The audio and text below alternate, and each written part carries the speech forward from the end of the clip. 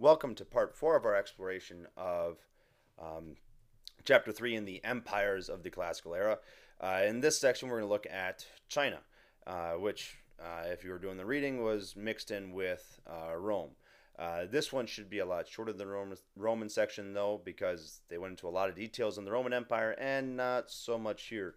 A little bit of Western, more of a Western civ kind of view on things, or Western bias, because there's a lot of history there in China um, that we could be going into, but we're not. So, excuse me there. But we're going to be looking here at the two dynasties, the Qin and the Han, and we got to know a little bit before then, just to make sure we're all on the same page here. But the Qin is usually declared the first dynasty, but they really aren't the first. They just reunified China after a period known as the Warring States. There had been three dynasties before then, the Jia, the Shang, and the Zhao. The Zhao are kind of the biggest, the most powerful one of those. And the Jia are more mythical.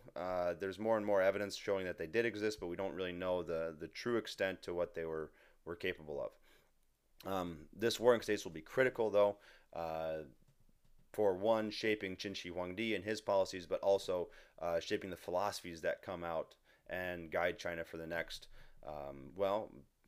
several thousand years or a few thousand years, bringing us up to today.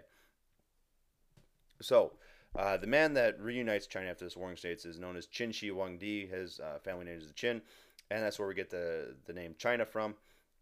And to do this, he adopts a philosophy known as legalism that brings strict control over his territories, and if you break the rules, you suffer a very harsh punishment. And to implement that, he creates a bureaucracy that forces legalism on people. They try to get rid of the other philosophies, and he also uses iron weapons and has iron weapons that are mass produced for his armies, so that they are constantly well equipped and better equipped than their opponents. And some other major things here is that he increases farming output because he values the farmers, and that in turn then increases the population and gives him a little bit of time, or a little bit of an advantage over his neighbors. And he will reconquer China within about 10 years and extend the borders to Vietnam and Korea.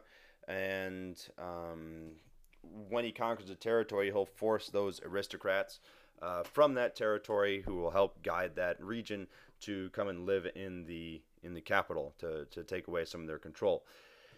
He will also spend a lot of money on some massive building projects. He'll extend the Great Wall and actually be the one that's kind of creating it, but there are many walls and he's trying to link them all up together. He'll create a giant mausoleum to himself, and he'll create standard weights and measures, which will help him create this Great Wall and the mausoleum, as well as regulate the people. And this will go even into axles and how big wagons are, chariots, and he will standardize the written language so everyone's speaking and writing the same things. But unfortunately, when you're coming down with on people this hard, people don't like you that much. And so after he dies, his sons aren't able to take over. His sons are actually kind of marginalized and kicked out of his empire. One actually is ordered to kill himself by his advisors after the emperor dies. And so the empire collapses, or the dynasty collapses, and the Han will take over, and they will extend the empire, bring it all the way to the Taklamakan Desert in the west, and take over more and more of what is known as central China, which is the eastern part of China there. And they'll justify themselves doing this through the mandate of heaven, which we've seen be the guidance and the thing that says that you can do what you want as the king because, well, the heavens allow it, or the ancestors allow it. So what else should we know about the Han? One thing is their first emperor is a peasant. He's one of the few peasant emperors in history. And then the other very, very famous one is an emperor named Wu Di, who does a lot to improve the state and extend its boundaries.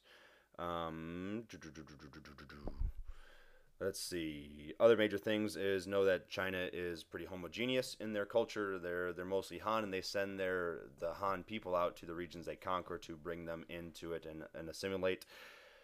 The writing was standardized, but the speaking varied. So although the Qin Emperor, the Qin Shi Huangdi, tried to mandate it, he couldn't change how people spoke. And to maintain this, they also use the bureaucracy, but then the Han bring in a civil service exam, which is a testing that you have to take to become a part of it.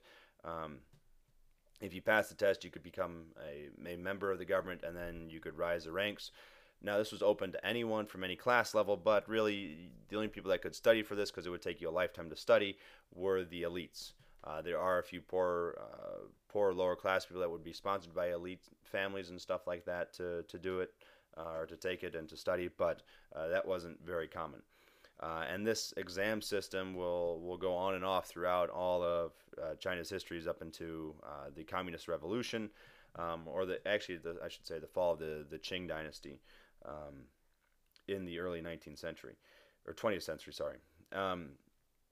Now, one big thing here with the Chinese is they also, like the Romans, do a lot of environmental damage through their iron working with the pollution there, erosion from over farming, and that'll go into the rivers, and that'll lead to major floods. And this will bring about the end of the Han Dynasty around 220 CE. Mostly because it had overgrown its boundaries, so it was too expensive to try to maintain it. And then with that, the public works start going, and when the public works start going, you get these natural disasters, and people view that as it's an end to your dynasty. As well, yeah, there was just too much pressure on the poor, and they started to get invaded by barbarians as well. A group known as the Xiongnu, which were from the north.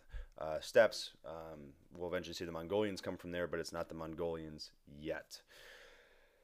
Some other major things to take into account here with China that you would have seen there towards the end and part of the collapse is arguments about what philosophy is the best to follow with Confucians versus others. And we'll see Confucian scholars and Confucianism be at the height of empires, but then when the empires go away, Confucianism will kind of go away, and we'll see either Buddhism come in or Taoism come in. And let's see, with the decline, with the fall of the Han Dynasty, their city centers dwindle, the population goes down, farming goes down, trade goes down, just like we see with the Romans there. And this will lead to another 350 years of disorder, kind of like the Warring States, but not as bad as the Warring States. And we'll see it eventually change with the rise of a new string of dynasties, with the Sui first, and the Tang, and then the Song.